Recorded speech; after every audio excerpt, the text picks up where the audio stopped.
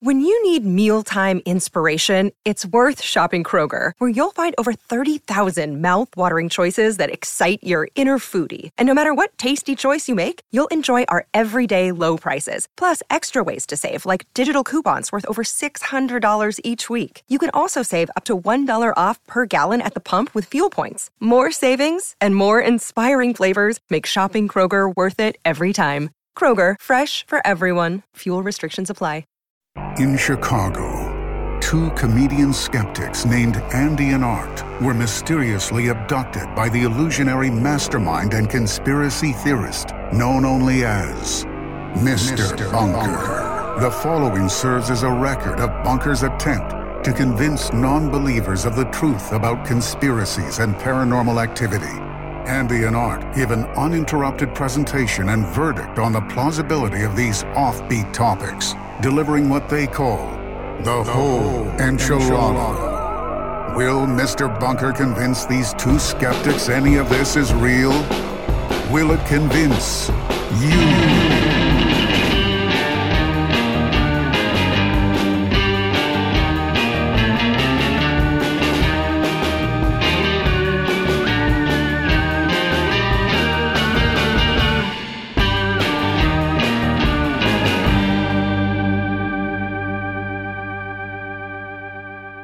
Welcome to Mr. Bunker's Conspiracy Time podcast. As always, I'm your co-host, Arthur Stone. And listeners, returning with me as always is your co-host, Andy Hart. The prodigal son returns. Oh boy, look who is. Says you can't go back? Bon Jovi. Bon Jovi himself. Andy, you're back in the bunker. I'm back in the bunker. Round 2, ready to take another swing. Listeners, you might remember from a few episodes ago, we took a little break there because of the holidays, Thanksgiving holiday. But before that, Andy was not here in the bunker because he was off starting his own prank YouTube channel where he farts on people. Right. And obviously, let's see, how did that turn out? Huh? It was called Funked. Okay. And I played the role of the head funker. Yeah. The Ashton Kutcher, if you will. Yeah, I was Ashton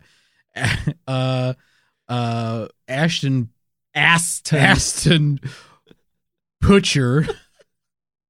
And basically the whole idea of the channel is I would some elaborate setup, like, you know, a rich dowager goes to a restaurant, and as they do, there's a picture of the Pope in her soup, and the waiter gets flagged over, and a priest has to come in to exorcise a demon from the soup, and then I come in as the janitor, and I'm mopping soup from the floor and just farting her face when she's watching me mop. Well, we know it didn't fail because of creative reasons. And then reasons. I rip the mustache, the fake mustache off, and I go, Funked! Funked! Yeah, it definitely didn't fail because of creative reasons, right? No, it was creative enough. We had a good run. Obviously, we got upwards of 12 subscribers to our channel, and I want to thank everybody who made that possible. But Ecclesiastes art, for everything in life there's a season, and to everything turn. The birds. They stole that from the Bible. So yeah. So Art, I mean, you're back. Funked was one of the best times of my life. Oh. And I've never felt more creatively fulfilled, and I feel like that's the seminal work of my life. That's your magnum opus. That's my magnum opus. Is Funked. Okay. Farting on people. All 3 videos that we did. Well, Andy, I'm sure the listeners are ecstatic to have you back. Yeah, the listeners probably missed me. Listeners, I missed you too. Yeah.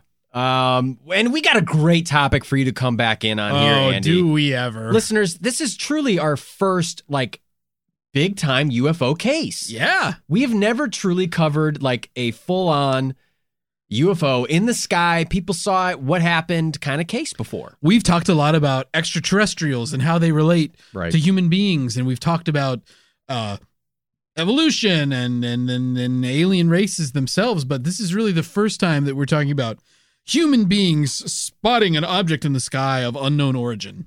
And the one that we chose, that Bunker chose for us to choose, that's how it works. It checks out. Funked. Funked. You got funked. We got funked. I heard Fred Durst was involved in some of the production as well. Okay, yeah, Fred Durst. I mean, we did one episode where did it all for the Fookie. Yeah, we were getting Dursty, and it was all about getting a glass of water and just farting in someone's face. Okay, you know, you got one of those old fashioned like igloo cylindrical coolers with the little spigot on the bottom. Yeah. Somebody bends over at the buffet line to get a little bit of water, and then Fred Durst just pops in and farts in their face, and he goes, "Funked." Great show. And then I set it up. I'm standing there by the buffet before Fred Durst comes in. I'm like, "Oh, you getting a little water? You must be getting thirsty, huh?" And they say, "What?" And that's Fred's cue to pop in and just rip a big old fart straight in their face and then go funked. Well, listeners, you're not being funked today because we're covering the Tehran UFO encounter of 1976. This is a great one. A lot of this is a crazy one because it was investigated by two different governments. Mm-hmm. It has plenty of credible eyewitnesses, and it's bizarre.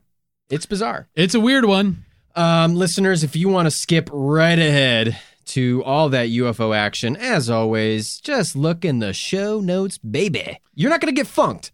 No. You're going to find a timestamp right there. You can skip right ahead to the research because first, Andy and I, well, we gotta chit chat a little bit. It's been a little while. And listeners, I promise you, if you go to the mark set by the timestamp, when you get there, it won't be me farting into the microphone.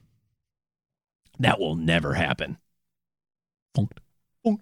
So go ahead, check the timestamp in the show notes, go straight to the research. But first, as always, every week, Mr. Bunker captures Andy and I in a new and peculiar way. And we're going to tell you about it. Yeah. Andy, I mean, this is your big day back, so I'm assuming that Bunker went all out. Mr. Bunker and I have had a mixed relationship over the year, and I think that this is really one of his more, difficult to swallow abductions. He gave you a horse pill. No, I mean suppository. Not literally. I mean, okay. It's figure of speech. Oh, okay. But Art, you know this. The listeners, they don't know this. Yeah, but I know this because I know you. But you know this because you know me. I'm well known for my luscious locks. Andy has a good head of hair. Yeah, it's pretty thick. It's very simple. It's not stylish in any way, but he okay. I mean, it's not. It's just a simple comb over. Yeah, it's a comb over. Yeah. You're not doing you don't come out like, oh, hey, I'm Crazy Andy with my crazy mohawk. But it looks good. Right. You have a good head of hair. You're very proud of it. And you're right. It comes in thick. It grows very fast. So, I mean, a regular haircut is a necessity for a person with my hair. That's right. So, I've been getting my hair cut at a local place called Sampoo's Hair Emporium. And cute. Frankly, I've never had a bad experience there. I went today to get a haircut, and my regular stylist Ernie was out. So I just get to see the walk-in stylist. You know, they have somebody there to take walk-ins. And you don't want to do that. I like to do my normal, but if not, it's fine. Everybody there is nice and stuff. Sure. So Sampoo's Hair Emporium. Yeah, Sampoo's Hair Emporium. When I go to get a haircut, Art, I like to get shampooed too. All the way down like a dog. Yeah, like I strip naked and they put you up on a big table. They just let me stand in that sink and I can crouch down and put my buttocks in that space that's supposed to be for your neck, and then they just shampoo me all the way because I got a lot of body hair too. You're a hairy guy. It's thick and it grows fast too. Of course. Yeah, it's very sandpapery. So I get a full body shampoo when I go to the salon. You don't just have a grating personality. You have a grating body hair as well. Yeah, grading body appearance too. It's not nice to look at. So anyway, I get snuggled into this, they're starting with my head. I snuggle into the guillotine sink. And the stylist starts, washing my hair. Oh, yeah. And after just barely starting to rinse, the shampoo out, the stylist leaves me alone and goes to answer the shop phone. Oh yeah. The phone rings. Everybody, they don't have, they don't have like a receptionist. It's they're all busy. Stylist, so the stylist has to go answer the phone. It's fine. I've got the shampoo in my hair, so I have my eyes closed. I'm kind of oblivious to what's going on a little bit because my eyes are closed. Another stylist comes by and says they noticed that I need rinsed, and I say, "Oh wow, thank you, rinse me. Oh please, rinse me." Okay. Before I know it, though, I mean, I'm like, oh, this is great. How nice. Yeah. Before I know it, though, I'm being waterboarded. Oh my God. The sink is full of water, and the stylist keeps dunking me under again and again and again, just dunking my head in this water full of sink. Jesus. A sink full of water. I'm getting like repeatedly sprayed in the face by harsh jets of water, from that thing that they rinse you with. Yeah, like a soda stream that they see in a bar. Right, yeah, like a soda gun. Finally, after minutes of this, the water torture abates. Sufficiently so that I can catch my breath, and I can see clearly now the rain is gone. I was being waterboarded by Mr. Bunker all day. Oh my God. That's right. So by this point, the shop is like completely empty. Naturally. It's just me and Mr. Bunker.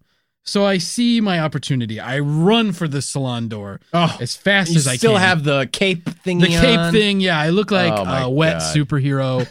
As I run, Bunker whips out a cowboy hat. He pulls out a lasso made of human hair.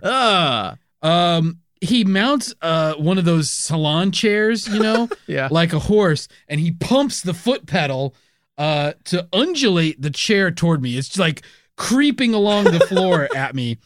I get winded after about 10 seconds of running, and I fall down in the shop. And as I'm struggling to my feet, it's hard to get up from the floor. Mr. Bunker snares me with the lasso. Oh my God. He hog ties me. Oh my God. And pumps the chair all the way to the bunker with me in tow. So here I am. I still need a haircut. I'm very wet. Help.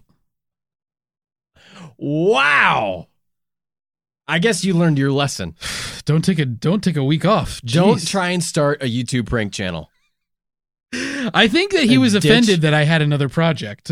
I think so, Andy. You haven't finished your contract with Bunker, whatever that is. We never signed anything, the contract is unknown to anybody but him. And oh my God, I don't play by anybody's rules but my own. That's the one thing about me, Art. If there's one thing I can say about Andy is he definitely plays by his own rules and goes to the beat of his own drum. Yeah, but unfortunately, Andy, for you, I think Bunker's drum is a little bit louder. His drum is loud. You're playing like a little baby like bongo, and he's got a big ass bass drum. Well, I don't think that size matters, Art. It's about how you bang the drum. Hey, say that to our wives, am I right? You don't have a wife. I don't. It's not the size of the drum, it's how you bang it. You like to fuck drums. I fucked plenty of drums. You're not allowed in Guitar Center anymore. No, I like that feel of that sheepskin. Real nice and taut. Ooh. Ding, ding, ding, ding, ding, ding, ding. Well, and your penis is also shaped like a drumstick. That's true. Yeah, it's very narrow, but with a very bulbous tip. Wow. Well, Andy, it's good to have you back. I mean, it's nice to get back into the swing of things. You and I obviously march to the beat of a different drum.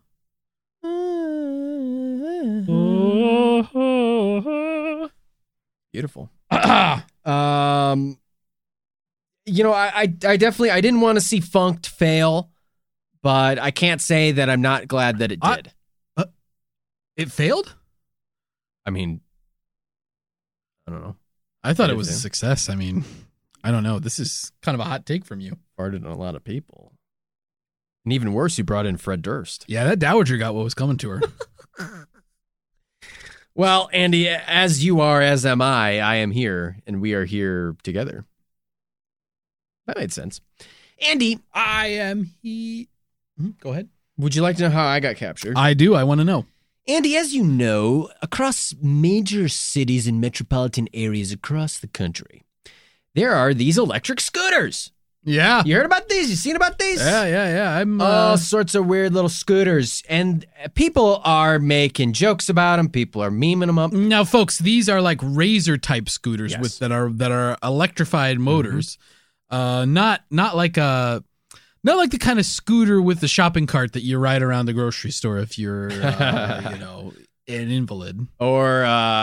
Or just a straight up like Mongoose Razor scooter that you had as a kid. These are electric scooters that you can get them on like any street corner in most major cities, and you kind of like you scan something with an app, right? And then you pay like I think per mile or every 10 minutes or whatever the pricing is. Yeah, it's like a Divvy or a city bike, but it's a scooter. And then you just leave it.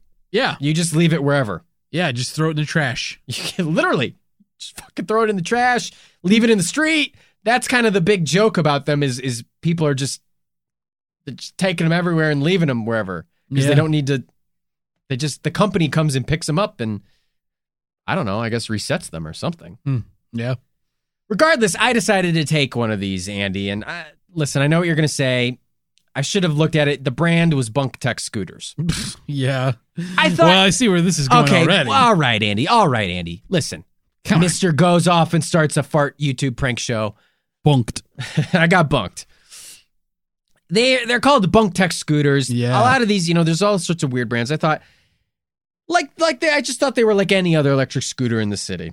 Bunk Tech. I should have looked at the brand name first. So. And I feel like you've had run-ins with Bunk Tech before. Didn't Bunk Tech make that like a water balloon cannon or something? Bunk Tech made the water balloon cannon. He made a vape called vape Bunk pen, Tech. Yeah. So apparently this is Bunker's line of various electronic devices. It's a good commitment to the brand. I mean, this is good consistency. Good commitment to the brand. Good commitment to the brand. Bunked. The thing about these Bunk Tech scooters that I learned is that they only go 50 miles an hour.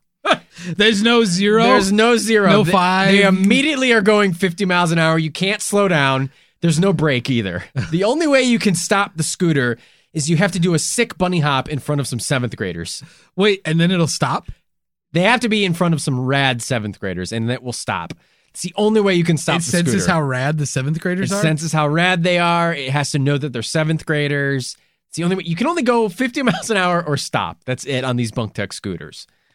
So, and the only way to make it stop is to do the sick bunny hop in front of some rad 7th graders. Right, at 50 miles an hour. There's no braking. There's no slowing down. You could just jump off of it. You could, but, just roll.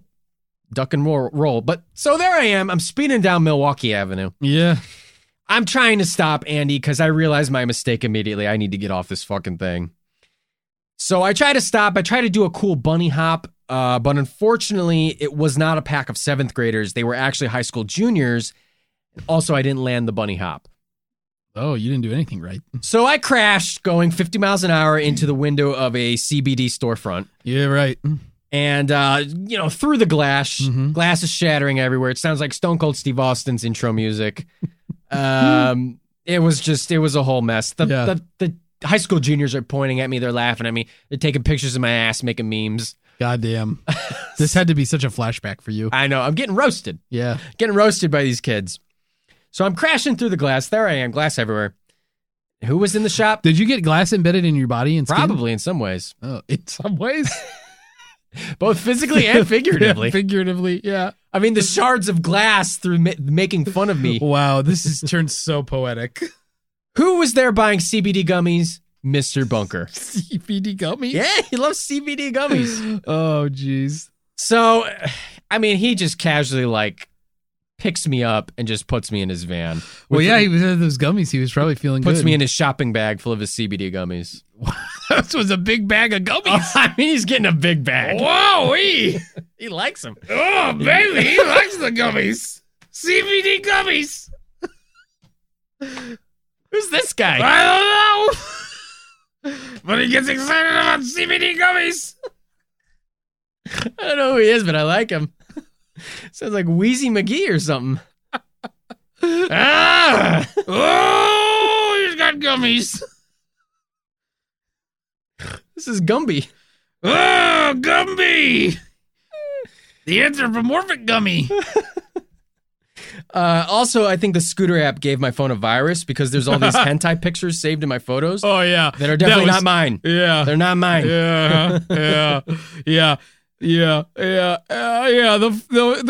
app gave you a virus. You got funked. Got funked, dude. That's Art's hentai. I got Art loves hentai. I got honked. Yeah, you got honked. Hentai punked. Yeah. Well, you know what, Andy? This was really an abduction for the decade. Yeah. Return to form by Bunker. Yeah, really. He got us both pretty darn good. He got us good. He roasted our asses, man. I mean, he lassoed me with a lasso made of human hair, and he got you to crash at 50 miles an hour through the window of a CBD store. Yeah. At least I didn't have to pay for the damages. You didn't? No, I got away scot-free. Oh, the scooter company has to pay for it? I think Bunker just probably left it. Oh, you know, he's got no ID. He doesn't have a social security number. That's true. No one's gonna find him. Yeah. He definitely only pays in cash. Yeah. Huge bag of gummies. Oh, it's a big bag of gummies. What a big bag. He's a human You're like being in it. Harry Carey mixed with some like John Candy. Like I can't put my finger on it. It was giving me like, and I don't want to say this, but it was giving me like a Bill Cosby feel. And A little bit. Not good. Pudding probably. Pops. Except he's into CBD gummies. CBD gummies. I mean, Bill Cosby is disgraced at this point, so Yeah. I don't know. He's blinded in jail. Oof. Anyway, listeners, you're going to be blinded by the light pretty soon. Blinded by the light. That's right. Wrapped up like a deuce. Another runner in the night. Rubbed up like a douche. Rubbed up like a douche. Because the UFO that we're describing today, the Tehran UFO of 1976, was incredibly bright and weird, and it's got Just like me, incredibly bright and weird. Yeah. So let's not waste any more time here, listeners. Let's get right into our little jet plane, and let's fly off. Excuse me, I burped up my burrito. We're leaving on a jet plane.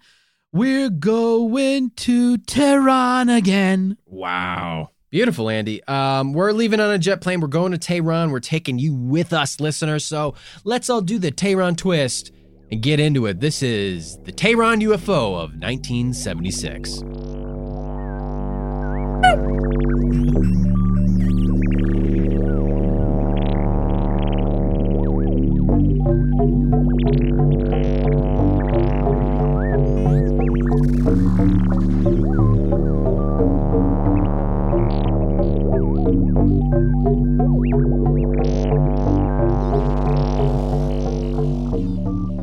Listeners, the topic we are about to discuss today, the Tehran UFO incident of 1976, is considered by many UFOologists and stargazers alike to be one of the most bizarre and convincing UFO encounters to date.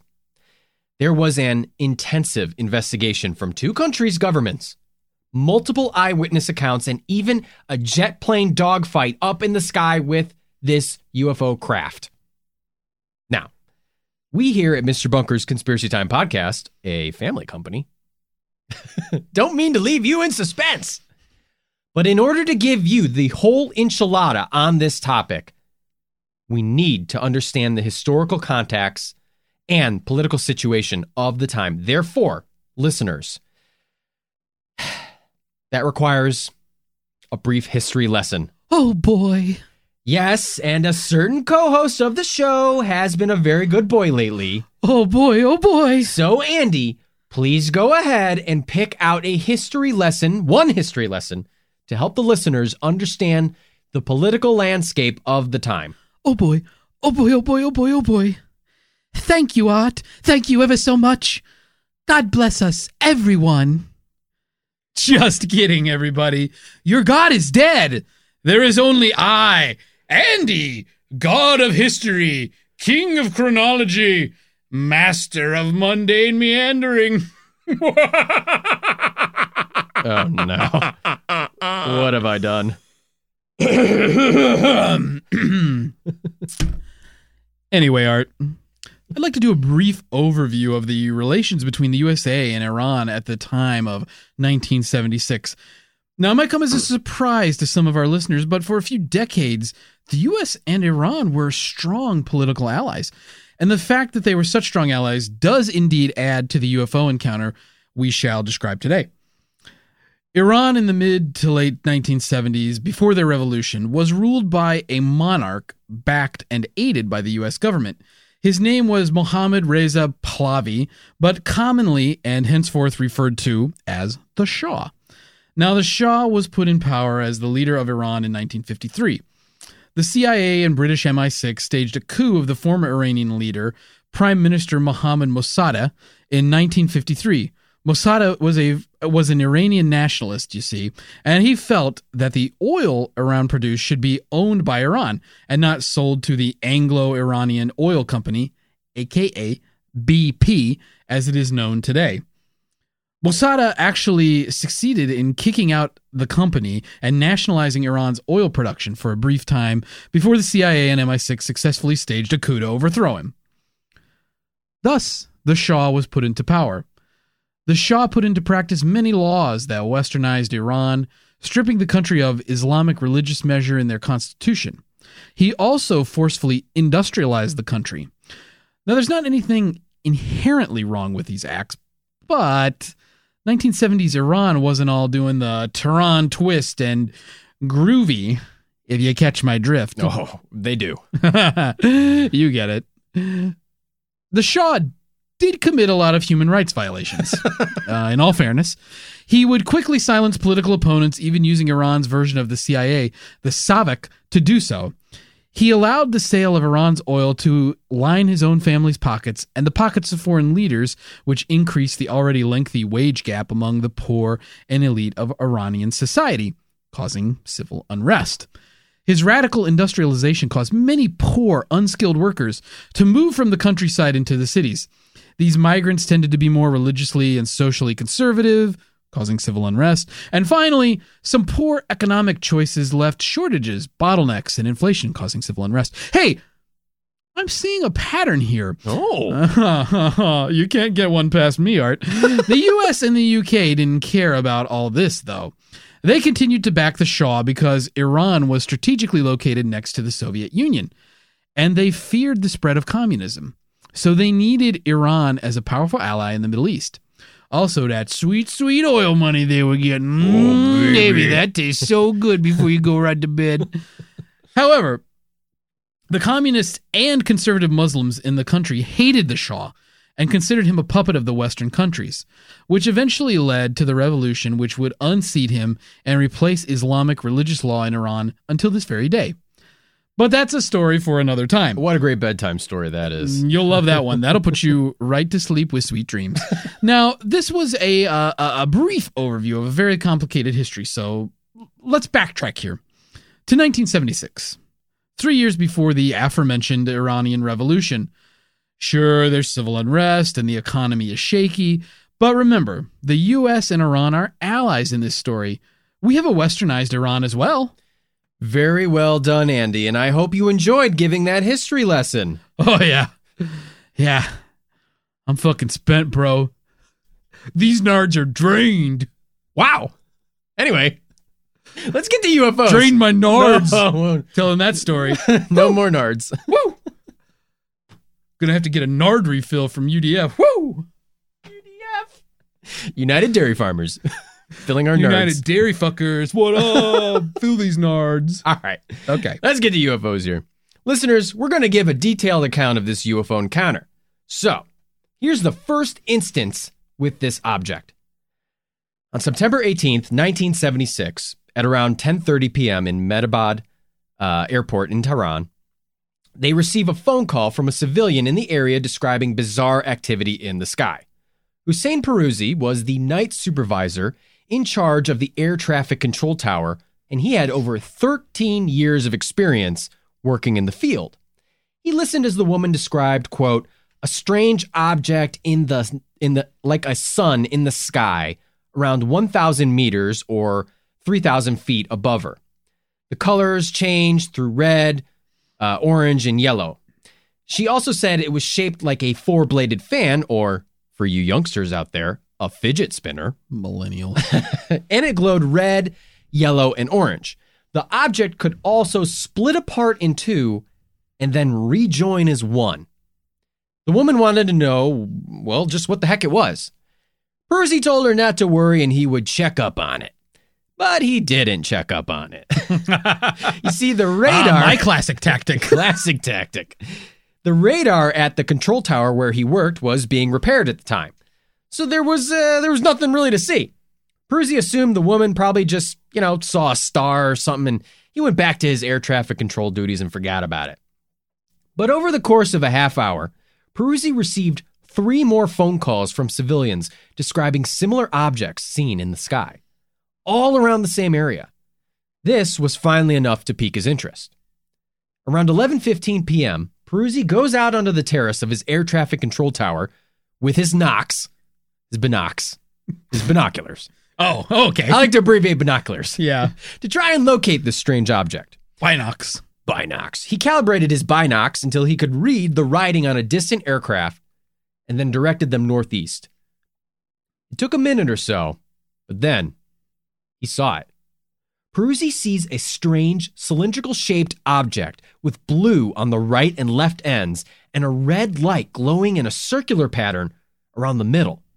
But the light wasn't a continuous circular pattern, however. It would pause every 90 degrees.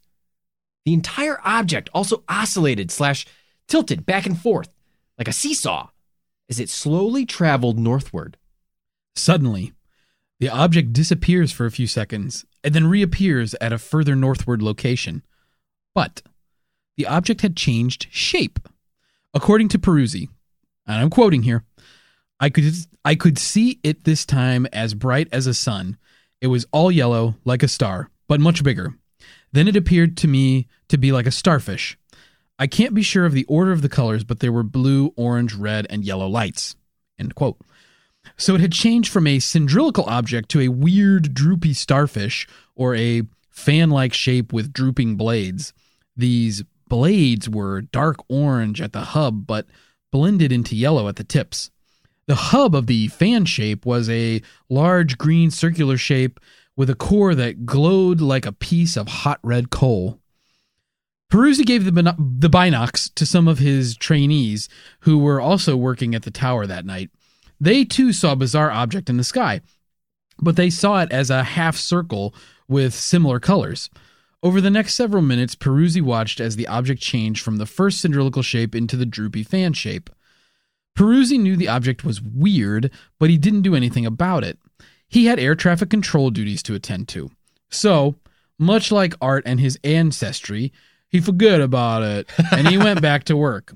There were no aircraft scheduled to land at this time, but during the next hour, 4 aircraft flew through his control area and reported something odd. They reported receiving an emergency distress beacon in the area at 121.12 megahertz. One of the pilots of a civilian airliner asked Peruzzi's tower if there were any downed aircraft in the vicinity. There were not, he replied. The strange distress beacons, combined with the strange objects he saw earlier, finally compelled Peruzzi to call this in. So he radioed the Imperial Iranian Air Force at 12:30 a.m. Peruzzi calls the Iranian Imperial Air Force, or IIAF, and tells the officer on duty everything. That officer then in turn calls General Yousefi. Peruzzi then again has to explain everything to General Yousefi. The general then calls 2 radar stations at Balbulsar and Sharuki to see if anything comes up on their radar systems. Nothing does. So the general goes to his rooftop terrace. A lot of rooftop terrace in this story. Yeah, a lot of nice terraces. I mean, yeah, to take a look. Then he sees it. The same object that Peruzzi described. The general is convinced this is not a star in the sky, so he calls that shit in. General Yusefi, oh boy, easy for me to say. General Yusefi calls Sharuki Air Force Base about 300 kilometers from Tehran and orders an immediate launch of a Phantom F-4D fighter jet to go do recon on the object. Iran had purchased over 30 F-4D Phantom jets, the same ones used by the U.S. during Vietnam, and were still in use by the U.S. at this time. Remember, they were allies. They were allies. And maybe these are the jets that are still in use in Iran's Air Force today. I don't know. Captain Mohammad Azikani responds to the scramble order at 1:30 a.m., and not soon after taking off, he spots the UFO. It wasn't hard to miss since it was bright enough to be seen from 70 miles away. So Azikani proceeds to a point about 40 miles north of Tehran. General Yusefi orders Azikani to get as close as possible to determine the shape of the object, but to do nothing else. That is, just scope it out and don't attack it, or in my case, try to eat it, which is always what I do when I find something I don't understand. I just eat it and see what happens. Azikani does so, and the object now appears to be around 12,000 feet high in the air. He reports that as he approaches, traveling at half the speed of sound, the object seemed to speed up to stay ahead of him. He described it as, quote, half the size of the moon as seen from Earth, and it was radiating violet, orange, and white light about 3 times as strong as moonlight. Now, Art, just what the heck is this thing? Andy, I don't know. Well, but what I do know, Andy, is that if Top Gun tells us anything, it's that nicknames are hella cool and that pilots like to go fast, baby. Woo! Azikani speeds up to catch this damn thing, hitting Mach 2. That is 1,500 miles per hour or 25 miles per minute. That's flying, baby. That's flying, baby, but he still couldn't catch this thing. At this point, Azikani was approaching the Afghanistan border, which is about 500 miles east of Tehran.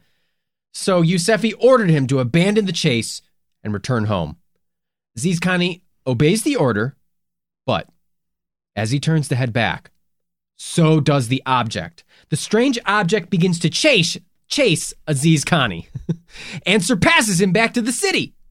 When Azikani was about 150 miles from Tehran, the object reappeared over the city. As he approached the object again, this time getting within 29 miles of it, he lost all control of communication and navigation instruments. Peruzzi even reported later that suddenly, as the pilot was talking to him on his radio, it went dead as he approached the object. Azikani, naturally, freaked out, notices he is low on fuel and decides to abandon the chase completely and just head back to Sharuki. Once he stops heading towards the object, he suddenly regains all his communication and navigation capabilities. Before he leaves the area, however, he reported receiving the same emergency beacon that the civilian pilots intercepted. Now, mind you, this entire encounter only spanned 10 minutes. And it's about to get even weirder. At 1:40 a.m., General Yusefi orders a second scramble of a fighter jet, this one piloted by Lieutenant Parviz Jafari. As Jafari approached the object and got within 27 nautical miles, his radar picked up a lock on the object. The radar signature of the UFO resembled that of a Boeing 707 tanker, but it was difficult to determine the actual size of the UFO due to how damn bright it was. This thing was radiating some intense light. Jafari recalls the light it gave off as that of a flashing strobe light arranged in a rectangular pattern. The colors blue, green, red, and orange were flashing so fast that all could be seen at once. Jafari attempted to pursue the object while flying south of Iran, but this proved rather difficult because the object apparently would change position rapidly. It would even disappear and reappear in a totally different location. Suddenly, the UFO emitted a smaller, bright object heading straight for Jafari's jet. He attempted to launch an AIM-9 heat-seeking missile at the smaller object heading straight towards him, but he had lost all weapons and communication control on board his jet. Jafari then made a swift turn and headed back towards Tehran, but now the second object was chasing him. According to Peruzzi, he saw the second object chasing Jafari's plane, and right as they both passed Mehdabad Airport, Peruzzi lost communication with the plane, just like before. Jafari performed another negative G-dive, and turned to get away, but the second object broke chase, circled, and headed back for the primary UFO. Then, it was reabsorbed into the primary UFO, like an amoeba absorbing a smaller microorganism. Once the object was clear of Jafari's jet, he immediately regained control of his communication and weapons systems. Then, Jafari, his radar tower operators, Peruzzi, and Peruzzi's trainees all saw another smaller object emerge from the opposite side of the UFO and drop quickly down to Earth. They braced for a large explosion, but nothing like that happened. The smaller object appeared to come to rest on the ground and cast an extremely bright light in a 2 to 3 kilometer radius. According to Jafari, it was so bright the area looked like daylight, and it took him and his operator a few minutes for their eyes to readjust to the darkness. Jafari then approached the main UFO, which was orbiting the area where the smaller object landed, and again their plane lost all navigational instruments. General Youssefi ordered Jafari to shoot down the main UFO, but Jafari's firing control panel went dead. As Jafari ran low on fuel, he headed back for Mehrabad Airport, but just as Aziz Khani's plane before him, Jafari had interference in his radio and communication navigational failures in the same spot near the airport as before. That's not all. During his landing, Jafari saw a cylindrical object with bright lights on the ends and a flasher orbiting in the middle, exactly like the first object that Peruzzi saw earlier that night. The object passed Jafari overhead. The tower operators even confirmed they also saw the object once Jafari pointed it out. At this point, General Youssefi gave up on the chase. According to Peruzzi, at around 4 a.m., the original UFO climbed upward into the sky and disappeared. The next day, the F-4 crew flew out in a helicopter to the site where they had seen the smaller object land. In the daylight, it was determined to be a dry lake bed, but no traces of anything could be seen. They then circled the area to the west and picked up a noticeable beeper signal. The signal was loudest near a small house, so they landed and questioned the occupants of the house about any unusual events of the previous night. The occupants reported a loud noise and a bright light, like lightning. Further investigation of the landing site, including radiation testing of the area, was apparently done, but the results were never made public. Since this event occurred before the fall of the Shah, any records in Tehran may be lost. Well, that's quite a UFO encounter if I do say so myself there, Andy boy. But hey, our story doesn't end there. Shall we look at the aftermath and the military reaction to this bizarre nightlight show? Sure thing, Howard. The next day, the Tehran Journal ran a story about the incident. However, the publication got a few things incorrect. The general gist of the story is there, but there's a few inconsistencies in the details and a lack of cited sources. If you're interested, listeners, a link to these sources can be found, as with all our episodes, in the show notes. They run a follow-up story the day after that on September 21st, this time citing an audio tape between Aziz Khani and the control tower as a source.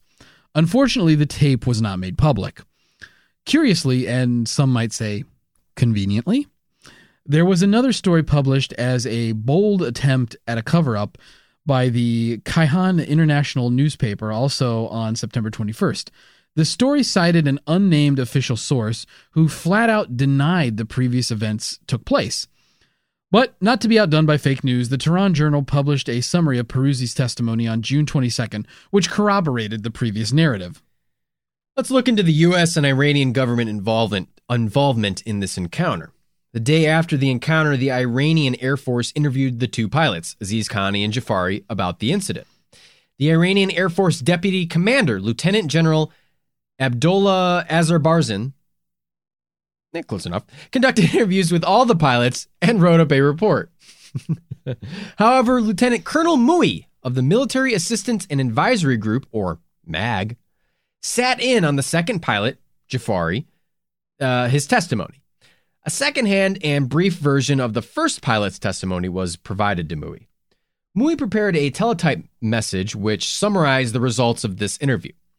His message was the official message that was sent to many U.S. military and intelligence agencies, including the three armed services, the CIA, the National Security Agency, the Defense Intelligence Agency, the U.S. Secretary of State, Henry Kissinger, and the White House. Listeners, a link to the actual document is provided in our show notes if you'd like to read it for yourself, as well as sites that have transcribed the memo as, well, it's rather difficult on the eyes to read. But that's not all. Later on, more documents revealed some peculiar details about the U.S. government's reaction to this phenomenon. The document was requested for information from the American Embassy in Morocco to the U.S. State Department. It claimed a very similar UFO was sighted in Morocco from many locations about 3 to 4 hours later than the Iran incident on the 19th of September. It had a silvery, luminous, circular or tubular shape and was giving off intermittent trails of bright sparks and fragments. It made no noise. 10 days later, Secretary of State Henry Kissinger gave an official response to the U.S. position on UFOs. Kissinger claimed the Condon Committee report had shown that all UFOs could be attributed to natural causes and no further study was warranted. The Condon Committee formed after the U.S. Air Force's own investigation into the UFO phenomenon, Project Bluebeam, something we've mentioned a lot here on this very podcast. The Condon Committee essentially concluded that, quote, nothing has come from the study of UFOs in the past 21 years that has added to scientific knowledge, end quote, and it also, quote, recommended against the creation of a government program to investigate UFO reports, end quote. Now, this might all seem well and dandy, Andy, but on October 12th, Colonel Roland Evans wrote an evaluation of the Mui memo for the U.S. Defense Intelligence Agency, in which he deemed the memo and the encounter highly informative and reliable, further stating that it met all the criteria necessary for a valid study of UFOs. Furthermore, in 1978, Captain Henry Shields published a summary of the case in an internal Air Force newsletter. Now, to be fair, it was just a simple summary of the Mui memo, but kind of points to interest in the case from the Air Force, even though the government's official statement was to disregard this incident. This was all in spite of the fact that the U.S. Air Force had recently closed its investigation of the UFO phenomenon, again known as Project Blue Book, a topic that deserves its own episode, certainly. All right, so this incident happened. Everyone experienced something, right? It got a little weird. The military got involved. This is all sounding like a couple of toga parties I threw at my Nana's retirement home. Oh, okay. Nana likes to get down. Toga. A weekend at Nana's. Anyway, up until this point, only the military and local Iranians knew about the encounter, and all of the military memos and documentation was classified. So how did this get spread to the public? Well, I'll tell you. Shields' memo eventually gets leaked to NICAP, or National Investigation Committee on Aerial Phenomenon, an independent organization that investigates UFO encounters. NICAP runs the story in their newsletter, and some of the other documents get declassified shortly after. First on the scene was Bob Pratt, a UFO investigator with the National Enquirer, who interviewed Peruzzi twice in 1976, as well as Mackenzie Evans and the deputy commander of the Iranian Air Force, all of whom confirmed what was presented in the press. Later in 1982, Bruce Maccabee, an American optical physicist with NICAP, did his own investigation of the encounter and wrote an extensively detailed report. Listeners, it is the opinion of this co-host, by the way, that Maccabee's report is the most comprehensive on the encounter and will be linked in the show notes. It's a great read. Aside from writing a stellar review of the events, Maccabee also spoke to the avionics engineers who maintained the jets at Cherokee and Metabad. They were not allowed to examine the jets for 4 days after the incident until the Iranian Air Force had a chance to look them over. Now, but as with most topics we cover, when investigators get more involved, I should say, with them, so do high-profile skeptics, right, Andy? I would agree with that. What do some of the major skeptics of this encounter have to say? Philip Klass, a noted UFO skeptic, Real class act. investigated the Tehran UFO for his 1983 book, UFOs, The Public Deceived. Class claimed the witnesses initially saw an astronomical body, probably the planet Jupiter, and pilot incompetence and equipment malfunction accounted for the rest. He breaks it down like this. The pilots, Peruzzi, everybody, they saw Jupiter. That's the object. The beacons or the fireballs that the main, quote, UFO shot at them, that the smaller bits that chased them, those were just meteor showers. Meanwhile, their plane's radar malfunctioned, all while an undocumented flight dropped a beacon near the lakebed. There's some debate over the validity of Class's research. Class spoke with, quote, unnamed officials in Tehran and, quote, unnamed American engineers who worked on the jets, but as well as, consulting the Iranian news reports and the MUI memo. However, he did not take into account the testimony of the main witnesses involved in the case, that is, Peruzzi, Aziz Khani, Jafari, Yousefi, etc. Skeptics like Class also claim that only the second jet, piloted by Jafari, malfunctioned due to the UFO, whereas most of the UFOologists and the official records say that both jets malfunctioned. Overall, Class claims an enormous amount of incompetence on the pilots and the Iranians, saying that engineers claimed the pilots were extremely tired and poorly trained and prone to error. Most skeptical explanations of this encounter build off of Class's book. For example, Brian Dunning of the award-winning audio program Skeptoid. Hey, award-winning! Just like us, Art. What award did we win? The Ira Glass Presents Two Stupid Fucks Who Are a Disgrace to Radio and Audio Entertainment Award. Oh, right. Yeah, the trophy is a pile of Ira Glass's dog's poop in a bag, and he lit it on fire and rang the bunker doorbell and pranked our asses. Oh, yeah. We got pranked by Ira Glass. Boy, Ira Glass was a better pranker than me on Funked. Yikes. Well, anyway. Brian Dunning of Skeptoid breaks down the encounter into 6 main points that he refutes. They are as follows. Number 1, burning up the charts at number 1. Casey Keenum. Casey Keenum, quarterback and radio DJ. Number 1, Shields report in the Air Force newsletter. It's just a dramatized retelling of the same information in Colonel Mui's memo, offered in the newsletter as a curious editorial on the subject of jamming and interference. Number 2, the mothership. Dunning agrees with Class's explanation that it was probably Jupiter. Number 3, jamming and electronics failure of the jets. Dunning cites Class again. He says the second F-4 had a long history of intermittent electrical outages that the IAAF had never been able to fix. Number 4, the radar lock by Jafari that relayed the Boeing 707 size to the UFO. Again, according to the skeptics, Jafari's radar was known to be defective. Number 5, UFO missiles, or the smaller objects fired at Jafari. Dunning says this could be debris from Halley's Comet, as twice a year the Earth passes through a big portion of it, and on September 19th, 1976, we were at a maximum of 2 minor meteor showers. This could explain why we got reports of this all over the Mediterranean. Dunning also says that Class states the pilots had never done night flights. Number 6, beeper found in the lake bed afterward. This was just a beeping transponder from an American C-141. They had issues with them ejecting from turbulence. Dunning concludes his research with this, quote, and in this case, we don't have enough information to know what it is. So even if any of the 6 elements is not otherwise explained, all we're left with is I don't know, not I do know and it was an alien spaceship. What was the Tehran 1976 UFO? I don't know, but there's insufficient evidence to convince me to get excited about it, end quote. So, Andy, we've talked about the encounter as it was reported. We've talked about the U.S. and government had to say about it. We talked about what Class and Dunning had to say. But what about the actual witnesses? The pilots and the tower control operators?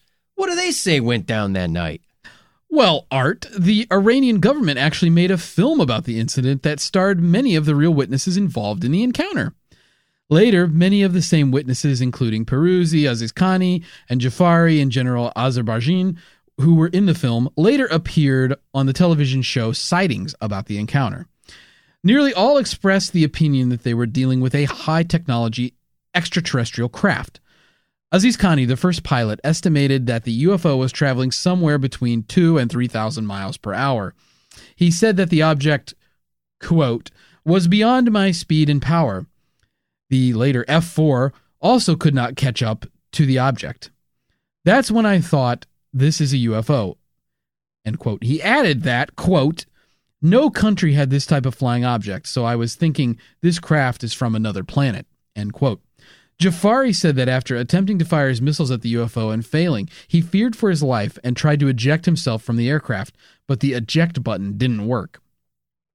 Jafari also spoke at a conference at the National Press Club in Washington, D.C. in 2007. Many government and military officials attended this conference in which Jafari stated he believes he saw an alien spacecraft. If you, dear listeners, want to watch Jafari speak at this conference, a link to the video is in our show notes. Right you are, Art. Right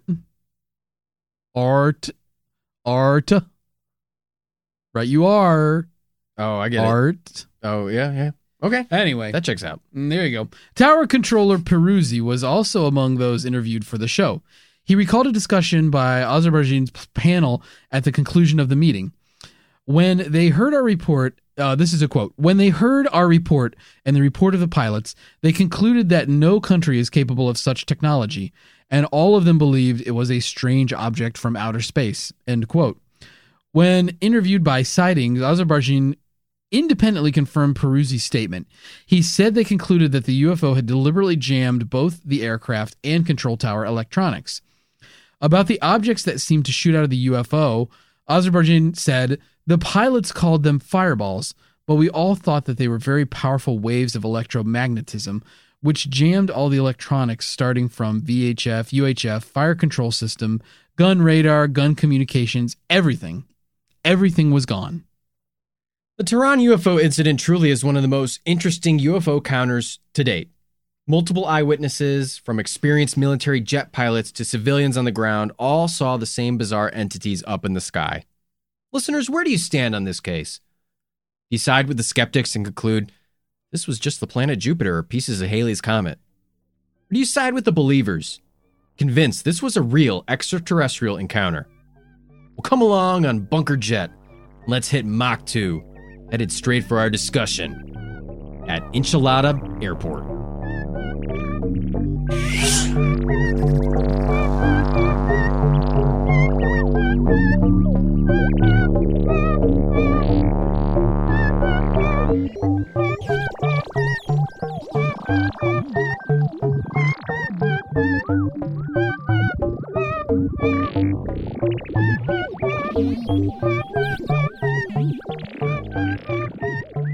Mr. Bunker's Conspiracy Time podcast will be right back after this brief message.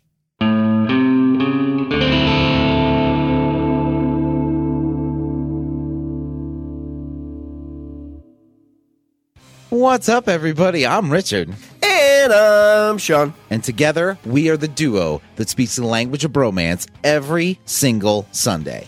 Since 2014, we have brought free funny to the podcasting world by entertaining millions. Because each week, we travel the world for odd stories and even odder events in history, to play around with or improv around. We've brought tales of emus fighting man, the 70-year-old ninja Fasai, and the Great Bigfoot War, just to name a few. We'll even discuss some of the best movies, TV shows, and even, pitch our own movie or two. We've been featured as a podcast by the Smodco Pod U Group, and we have performed live at the Chicago Podcast Festival. So what you need to do is subscribe to the Language of Bromance wherever you get your podcasts and fill your ear holes every single Sunday. That's the Language of Bromance, where we always say, why not? Welcome back, listeners. That was our research of the Tehran UFO of 1976. Tehran Rock City. I want to look at UFOs and party every day. Kiss was there Yeah. We solved it. It was Kiss. It was Kiss. They were up in their big Kiss That spaceship. was Gene Simmons' tongue that descended to the ground. Wow. What a story, Art. Andy, what a story. I mean, whew, that was a detailed encounter. Wow. I mean, A lot of documents, a lot of shit. Yeah, this is not your average saw a craft in the sky and got 2 seconds of grainy handheld camcorder footage of it. Oh, yeah. Fucking, this is not amateur, grainy footage of, doggy style UFO encounters. I mean, this is not like some home video that you find on a website of someone cowgirling Yeah, a this UFO. is not amateur MILF UFOs here. This is very professional. Good production values on this I don't UFO know. story. I don't know what I'm going to say. I don't either. I don't know what to think of this one. It's crazy. Just want to throw this out to you at the start, Art, and I think that you probably could guess that I would say something similar to this, is that typically when we consider a UFO sighting, I'm usually on the side of the skeptics. We talked briefly at one point about Roswell, and I tend to be on the side of the skeptics with that. We talked about those weather balloons. Weather balloons, yeah, that this was just a big weather balloon, and it made a lot of sense to me. And so I typically tend to be on the side of the skeptics when for a lot of things. I'm a skeptic by nature. Yeah. This one, I don't know. The skeptics, like the explanation provided by the skeptics, I guess is what I want to say. That explanation is pretty darn convoluted, in my opinion. A little bit, and let's be, is there some, there's a lot, they say like there's a lot of incompetence on these pilots. I feel like you can't make that call because I'm in no position to judge. I'm in no position to judge. How am I supposed to, you could, as much as you could, like, I don't know. I don't know them. Maybe they were, maybe they weren't.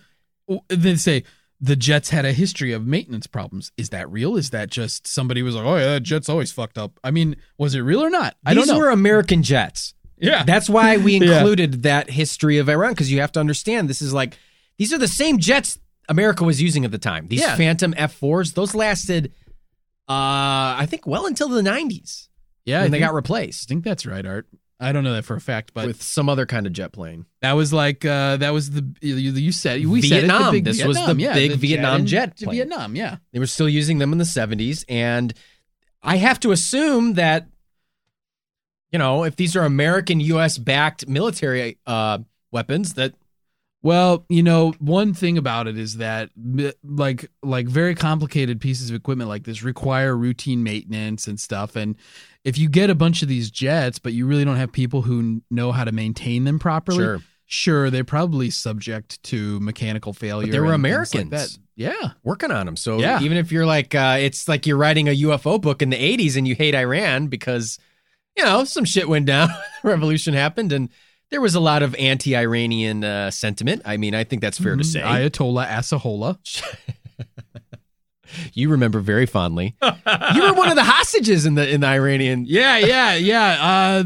I don't know how I got out. They weren't, I wasn't part of the deal. You're just kind of hanging out. Yeah, I was there on a scholarship. They were actually, they wanted to give you away. That was actually the big deal. Yeah, Iran was like, we will do anything to get rid of this person. You were kind of like the straw that broke the camel's back. They were like, we cannot. I broke a camel's back.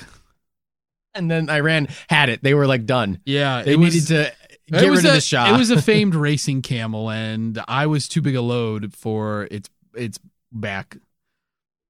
And that's what caused the Iranian Revolution. And that was that. They said, enough is enough. Get this guy out of our country. Get him back to the USA where he belongs. No, but you know what I'm saying? Like, there was pretty strong anti-Iranian sentiment after that. And, so to say there and to assume that these pilots are like poorly trained, they were tired. Maybe they were. I don't know. Tired, sure. This happened at like 1 You wake me up at 1:30 a.m. and ask me to go fly a F4 at a UFO, I'll probably be sleepy. But like military guys, That's what they train for. Right. They're good at that kind of shit. Yeah, that's what they're supposed to. That's what they're supposed to do. I can't sway the level of human incompetence to one side or the other with this. Mhm. You just have to take it at like face value. I feel like just assume these guys were good pilots who wanted to do their job. Yeah, I guess one thing about it is that Iran never documents anything that seems to call into question the character of the people providing Right. statements or saying they're incompetent. Now, I mean, you could, like you said, maybe this is part of some deeper attempt to make all of Iran look very incompetent. And so, there's nobody good to judge the competence of these people because everybody there is really incompetent. And that might be a concerted effort by the U.S. government to make that seem plausible. But nothing else aside from this, besides Klaus's report, seems to call into question the competency of the Iranian people involved in this. So, as we mentioned, Bruce Maccabee, when he did his investigation of the report, and those avionics engineers were like, yeah, we weren't allowed to look at the jets for 4 days. After they looked at them, they were like, yeah, there was nothing wrong with them. Yeah. Couldn't find anything wrong. Yeah. I mean, maybe they went there and they fixed them up before they could get in, but I feel like, I don't know. These planes aren't just like, sometimes I feel like with a plane, like you'd be able to tell. I don't know. I've never worked on a plane. I don't know. I have no idea. I know that planes have things like, IFF Wings. codes. Oh. So that they have what? Wings. Yeah, they have wings, and some have little wheels, and there's a pilot and cockpit. Yeah. I'm a little baby. You are a cutie. I'm a little baby, short and stout. Here is my handle. Here is my spout. Jet planes have IFF codes, which kind of like can identify friend or foe. Yeah. So that you're not just, shooting down people. Flying blind, so to speak. Yeah. So I don't know. I'm not a fucking jet engine. I'm not a jet plane yet. I hope to be one day. He does look at a lot of jet plane hentai, though, folks. Yeah. Hey, folks, I just got done masturbating to a bunch of airplane porn, and boy, are my arms tired. Woo!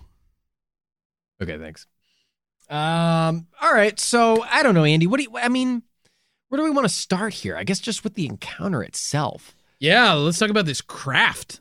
We have always said on this show that we think UFOs could take some weird fucking form or something. That's what I love about this story. There'll be some this isn't like a saucer. This is a weird light, and it's blinking and it's morphing and changing shape. Pieces are coming off of it and going back to it. It feels like something that, I don't know, that is not of our world, of our physical nature. It sounds like somebody had a Simon toy and it got melted in a microwave or something. Like, it looked nice, but then it got too hot and it turned into a droopy starfish. That's one aspect of this story that I thought a lot about reading this research, is that this seems like what we would want a UFO to be. Yeah. This is not just, it kind of looked like a jet or this. It's totally outside of this Earth. Yeah, I mean, you're right, Andy. It does look outside of this Earth. Is this some weird race of gaseous sentient life that communicates through colors? That's what we've always wanted. Gaseous sentient life. Yes, it's true. We've wanted something that's not bound to a physical form like we're used to on Earth. I mean, from the descriptions, obviously we're working off of descriptions. There's no footage. So I don't know anything about planets. I know that you can see the moon, but like, can you see Jupiter and see Jupiter that it's so bright that it looks like this giant thing? And why is it tilting back and forth? And it just seems like the skeptical answers to this are so like, things happen. Weird things happen. Statistically, they're anomalies, but like 2 jets malfunction and lose all their communication, radio, navigation, guns, ejecting, but they still fly just fine. At the same time that Jupiter is seen in the sky, at the same time as Halley's Comet is passing overhead, at the same time as a random aircraft drops a beacon somewhere that people can... I mean, like, that's like 4 or 5 fucking things that have to all happen at the same exact time. It just seems like too much. I have much less an issue with saying, oh, the visible Jupiter at the same time that we're passing through the tail of Halley's Comet at the, that kind of stuff I have no problem with, frankly, because it's going to happen. Like that stuff is bound to happen just because it's recurring phenomena. It doesn't need a bunch of extra factors to influence. It's just stuff that's going to happen on its own. I think that the idea of a meteor kind of shower sort of makes sense when you talk about it being all over the Mediterranean, because it really was, the sightings were rolling with the horizon, basically. So it was in Tehran, and then it just gradually, you hear more as it goes further to the west. Right. Culminating then with those reports in Morocco. So, in my opinion, that gives some standing, I guess, to the argument that it's a meteor shower, but I agree. Just all of this is happening at the same time. People are experiencing it. People are freaked out about it. They happen to have a jet in the sky at the exact moment that an unknown, unmarked, unnamed airplane is dropping a huge flare. And why were they dropping this flare? Right. And then it just so happens that the next day they come by and they find a beeping transponder from an American plane. I mean, it's like there's so many little things, and maybe the transponder's been there for a while. I don't know, but it starts to go off the rails a little bit there for me. A little bit. I think I'm with you, and I think the thing that really ties me up is how the planes malfunction. I agree with you on this, although I'll say this to play devil's advocate against myself. They probably didn't know that weapons systems and all that wasn't working until they needed it. True. So maybe it wasn't working, and it's not like they tried to fire a missile after they flew, after other stuff came back online. Yeah. So, I mean, obviously navigational stuff, they probably noticed that was gone right away. And I don't know, maybe they do know right away that the weapon systems are disarmed or not functioning. I mean, the tower's radar was fucked up and being repaired, but that's just the Metabad airport. Like, that's not their military base. Right. It's so bizarre that it happened to both the planes at the same time, because as far as I know, EMP technology is not that advanced still to this day. Yeah. There's fear of it existing. There is fear of that like the new weapon being a non-nuclear EMP, but one that could target an airplane and only take out its radar and communications and navigation stuff. Yeah, not just sink the whole plane. Yeah, they're like not like black out the whole fucking city. Is there any speculation that this is some sort of astronomical electromagnetic event that messed with the instrumentation? It could have. I mean, obviously, Maccabee kind of looked into that radar lock that they did. So they did that radar lock, and they like got the Boeing 747. And some skeptics, I think, kind of say like, oh, well, it probably locked onto some like glare coming off like the mountains. The top of a mountain or something. But they kind of disproved that when they said that like it locked on for like almost a full minute or something. Yeah, like 40 seconds or something, and then would typically unlock from a mountaintop after like 3 seconds or something. So I don't know, man. It's bizarre to me. And I mean, obviously all the pilots, they kind of all agree, like, we fucking saw something up there. Yeah, the pilots testimonies I don't think should be discounted heavily, because they're actually closest to it, and I think if it's true that the pilots didn't have night flying experience, that's probably a big factor, because everything looks so much different at night when you're flying. You're just seeing light. But people who fly at night regularly, if they see something, Like to me, bats? yeah, if a bat sees something, to me, that's a big thing. Yeah. That's important. So It's kind of a big if. I mean, if they have the night flying experience and they're not rookies at these nighttime adventures, then I mean, I think that lends more credence to it being actually something weird rather than a naturally occurring phenomenon.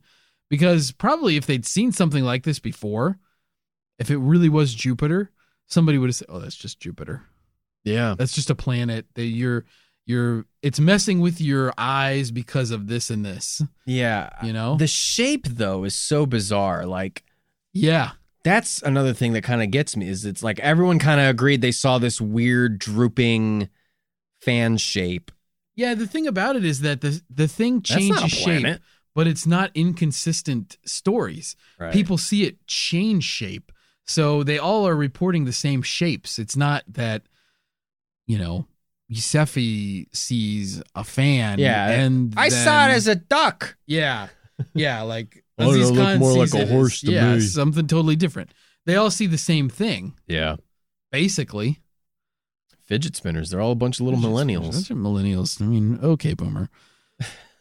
That's what I fucking say. You know, they're coming up to me saying, "Hey, I saw you up in the sky." I say, "Okay, boomer." Okay, boomer. Asiasen, thanks for being here. I want to talk about your great career with the Cincinnati Bengals.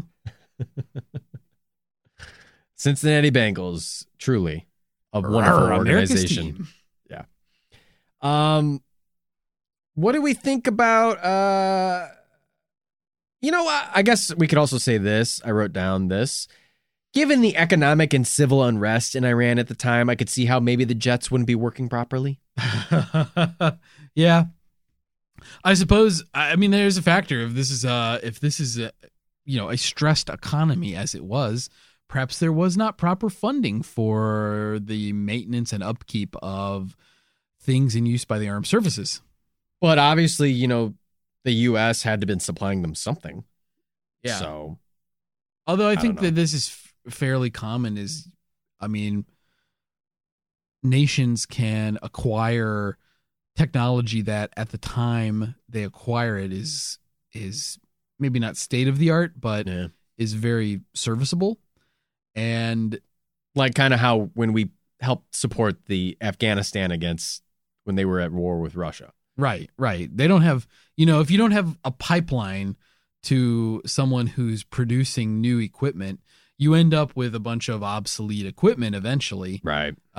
Just through time and usage. If you don't have the proper money to maintain it, then yeah, these things are probably going to be malfunctioning, and pilots are probably going to understand that though and be able to work around it.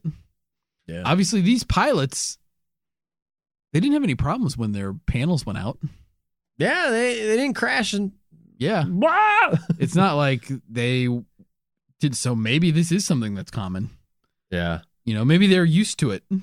They all stayed in the military too, and like Jafari retired as a general. Graduated as a general. Congratulations. Graduated from military U. What do you think of the military kind of poo-pooing and the government poo-pooing the idea of a UFO, even though they were kind of secretly interested in it being a UFO? What do you think about that? I think that that's pretty in line with what governments do generally. We've seen it with the U.S. government. Of course, there's a lot of cover-ups to things. The government acts secretly. I'll go back to Roswell. Sometimes it's for a really mundane reason. At the time, those weather balloons in Roswell were top secret, Right. because they were going to use that to Mogul. Yeah, they were mogul.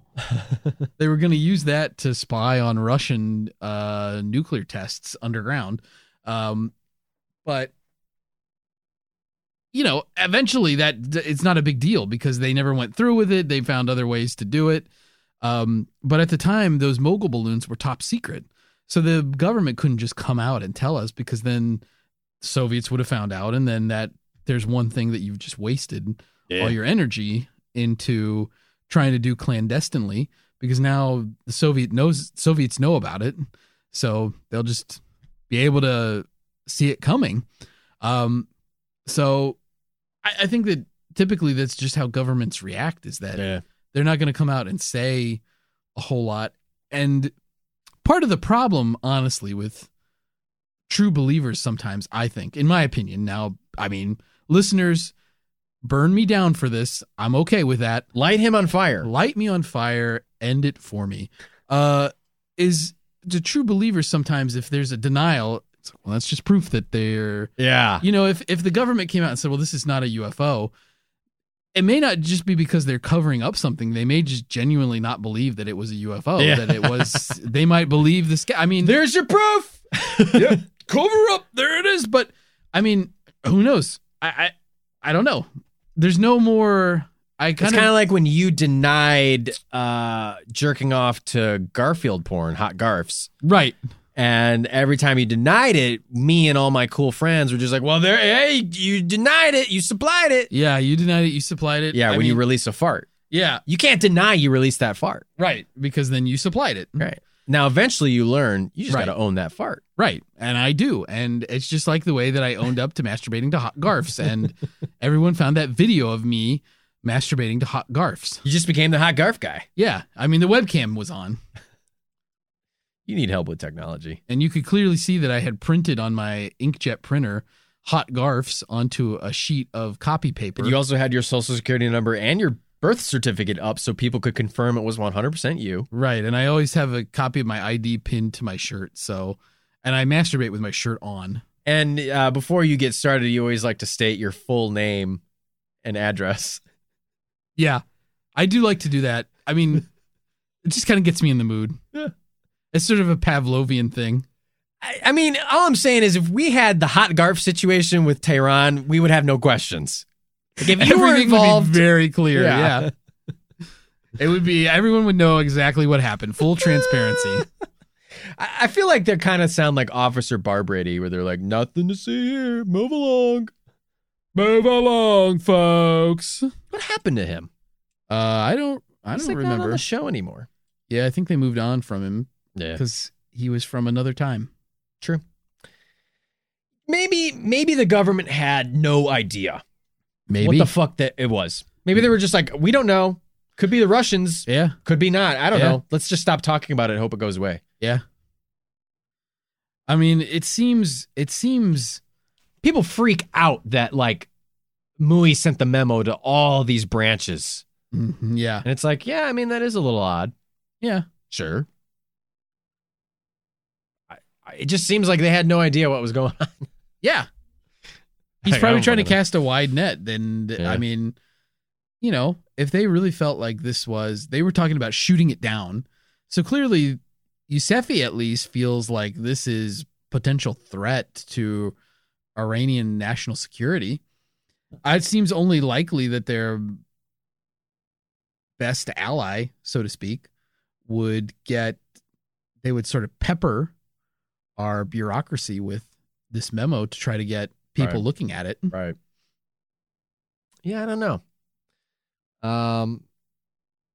It's tough, and there's not really a lot of open-endedness. It's just kind of like you just kind of have to put your foot down and say, what do you think? Yeah. Yeah, you just have to. There's no. It's not like so many of these where I find a skeptical solution very compelling. I find this partly compelling, but not enough to sway me. I find holes in both sides of the stories. Like the skeptics are like, here's what happened. With all UFOs sightings, we just don't know enough. We have no evidence. Nobody's ever recovered a craft.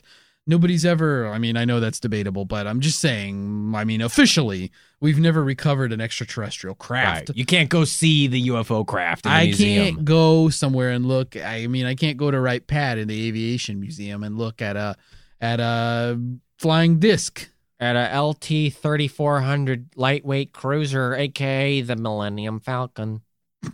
I fucked up the Millennium Falcon, and someone's going to roast my ass for it. Roast him. Listeners, get him.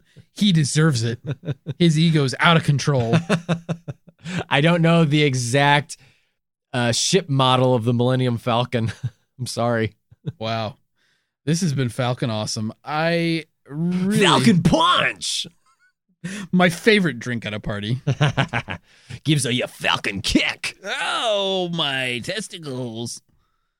Yeah, I don't know, Andy. I mean, I feel like we could just talk in circles about this all damn day. Yeah, I don't think that we're going to come to any kind of conclusion, because I think what I'm gauging from you, I think, is the exact same thing that I'm putting out to you, which is that Your stench? I reek. There are cartoonish green lines floating off of your body. And those are floating right into your nostrils. I can see it. And my nostrils are opening up. That's lifting me up. Yeah, you're floating, borne aloft by my smell. You got funked. Fuck. I got funked. Got funked. Oh, shit. Funked returns. Oh, Catch no. me on YouTube every day for the rest of existence. Yeah, I think that we're in the same place. There is not enough information here to either confirm or deny what happened. This was certainly a very, very strange event. And I think, as we both agree, a pretty cool description of a UFO. Oh, yeah. This is a neat little UFO, a hot, sexy little UFO. You see tic-tac-shaped UFOs a lot. What? Tip.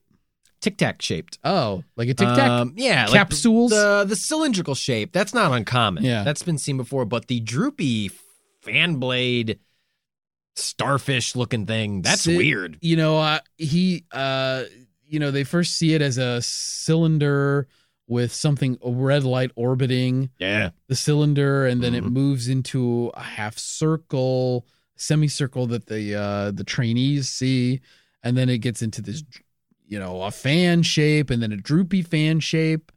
It's just, there's so many iterations, and it's like I said, that people see it consistently. Yeah. Is the thing that gets me. It's not one person seeing it one way.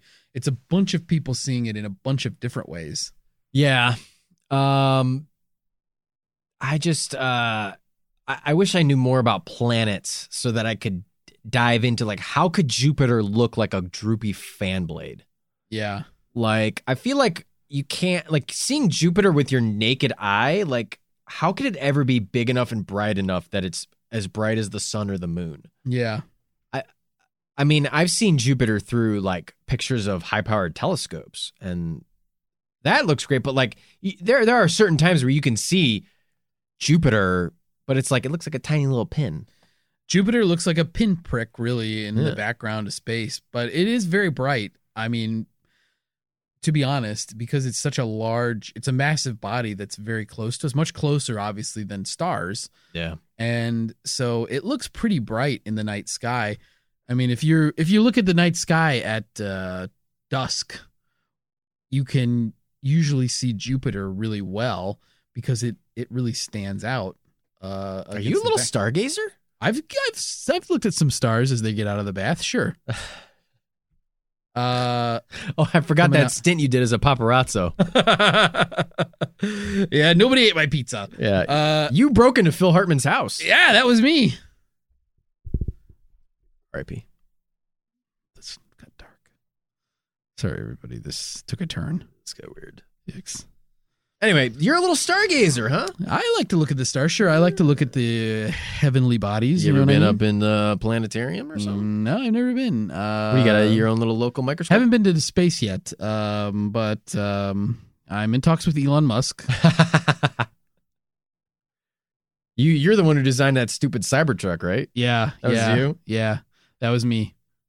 They said the name of it is Cybertruck, and I said, say no more. I'm going to design a truck I want to internet chat with. Sexy internet chat with. Yeah, so you ASL'd that truck. Oh, yeah. Oh, yeah, baby. I don't think I've ever done much stargazing in my life, but I'm not out from the country like you are. Yeah, it's harder in the city, but you When can you're see shitting. Jupiter in the city. Oh, really? Mm-hmm. It's like I said, it's very bright. But do you think it could be as bright enough to, like, be the thing in this story? No, if they're describing, They're in a city. when they describe it like a sun or like daylight, They're in Tehran, the biggest city in Iran. I mean, I think the capital for sure. Yeah, It definitely is. The capital. I mean, they're not only at that, Andy, they're at a airport base. Right. So there's lights. Lights everywhere. They're still reportedly seeing this thing that bright. Yeah. And I think that's the thing that, I mean, the fact that it's not drowned out by other light pollution near sources of light tells me that it's very bright. And it's moving across the sky. There are points where they describe it being able to just disappear and reappear. You know, sometimes the sky looks funny because of things that happen on Earth. You know, swamp gas, for example. You know, swamp gas. It can look like things are shimmering in the sky because of those like wavy form You of can the see Shrek. gas. Yeah, you can see swamp Shrek. Go ahead, donkey! Get out of my swamp! Get out of my swamp! It's me, Mrs. Doubtfire. Mrs. Doubtfire reprising her role as Shrek. Little known fact. Now you know it. But I don't know. You make up a good point. You bring up a good point. But I don't know that the phenomenon that I know about at least matches this description.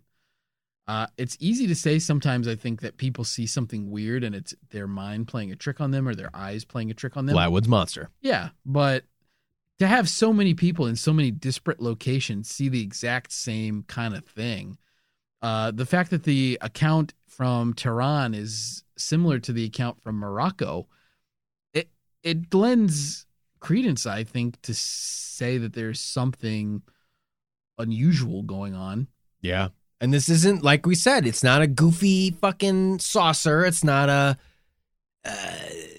doesn't look like a friggin' Star Wars ship. It's just this weird object that's bright. And it just kind of hung out and then left. I don't know. Meteorites make more sense to me, honestly, than Jupiter itself. Yeah. Because those would be mobile. Yeah. For one. Jupiter's going to be moving very slow across the sky. These meteorites would be moving relatively pretty fast in the sky. They're probably reflective as they're coming in through the atmosphere. There's a bright pop of light. I mean, does it fit the description really that everything here? I don't think so, but it makes more sense to me than just saying it's Jupiter. Yeah, I mean, but can they travel at the weird... Because now you're kind of like saying, like, okay, well, you're a pilot inside of a jet plane going that fucking fast, Mach 2, half the speed of sound. Like, the way stuff travels around you probably looks so weird and so different. That's true. And I didn't think then about the speed aspect. You know, they're saying they see it past them and go over the city, and it's like, right. You know, we can't know because we weren't there with them. We can't see what that looks like. But I just know from when you travel in an airplane or when you travel in a car, the way that the world around you travels with you looks super different. Yeah, your relationship to objects changes based on your travel. Maybe it looks like these meteors are following them. Maybe it looks like these meteors are chasing them in some way. Maybe that's what makes them look like they disappear and reappear. I don't know. Yeah. I don't know. Yeah, I don't know what kind of phenomenon these would be that would be. I just have to go back to it. I just don't think that the skeptical suggestion in this case is super compelling. Okay. Like maybe there is a good skeptical solution for this. But the one that was given, I don't know. It just doesn't get me there. Calling you out, Brian Dunning. Yep, Brian Dunning. You fucking handsome, deep voice motherfucker.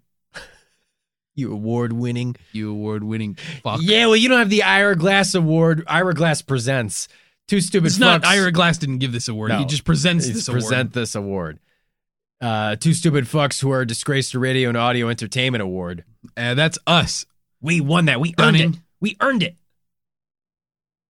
But if you guys want to put us up for like a Webby or when the Chicago Reader does the best of those, like, sure, that would do anything. That would be awesome. Like we would do anything. Anything. Like anything you want. Whatever. You just name it. We'll do it. Ice. We're very vain. One of us we're will do petty. It. We love attention. We're total fame whores. We don't care. Get at us. Come over. We'll let you fucking beat us up. You want to hit me with a 2x4 all day? Fine. You want to piss on us? You want to do whatever? I mean, Whatever. we're into it. We'll get it We done. love it. We're horny for it. Come on. Come over and do it. Come on, we'll do it. Come over and do it. Adrian, come over and do it. Oh, no, that's wrong. Adrian, it's me, Arnold Schwarzenegger in Rocky. I got confused and went to the wrong set. Stallone. Do you know Arnold Schwarzenegger would like play mind games with people, and he read a script and then convinced Sylvester Stallone to take the script because it was terrible, and he like read it and knew it was terrible, and then he was like, "Oh, Sly, you need to do this movie." Yeah. So he like actively tried to tarnish other people's careers. What did that movie turn out to be? It's the one where Sylvester Stallone teams up with his mom, and they're both cops. Wow. Yeah. Even Arnold read it and was like, "Oh God, this is fucking terrible. I'm not going to do this. Oh, God. Stop or my mom will shoot." Oh, yeah. The 1992 box office smash hit with a 8% rating on Rotten Tomatoes. Oh, that's a good one. 1992. Yep, he tricked him. Schwarzenegger tricked him to do that. Oh, film. Sylvester Stallone and Estelle Getty. Estelle Getty, who was the older Golden Girl on Golden Girls. Right. B. Arthur's character's mother. Mm-hmm. Sophia. I've never seen Golden Girls, but you know. Wow. Thank you for being a friend. I want to thank you. Andy, what do you think? Should we just get to our verdicts? Yeah, let's get to our verdicts. I don't know where you're going to go with this. Hey, Ving Rhames was in that movie, too. Arby's, he has the beef. Yeah. They have the meats. He's got the meats. I can't do Arby's, we have the meats. Arby's. I could never do a Ving Rhames. Oh my God, It's no too... way. This voice is way too deep. Yeah. And we're nowhere near manly enough. No, I'm not a good person, generally.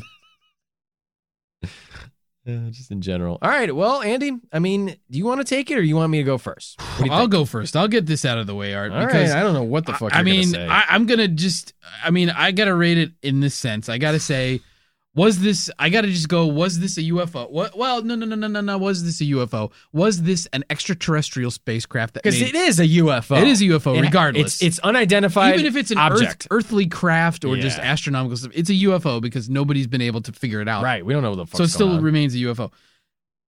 Is this UFO an alien extraterrestrial spacecraft? I'm biting my nails. Oh God, there's nails everywhere. Yeah, I'm covered in nail clippings.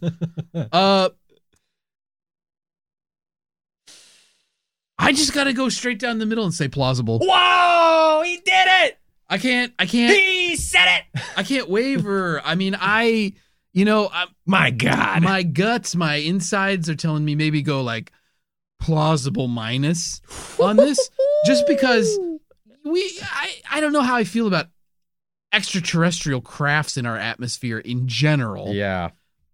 This one, though, has got me feeling some kind of way, Art. I am just not sure one way or the other. So I'm taking a straight down the road, the middle of the fairway approach, and saying it's just plausible. I mean, do you want it to be an extraterrestrial? Yeah, I do.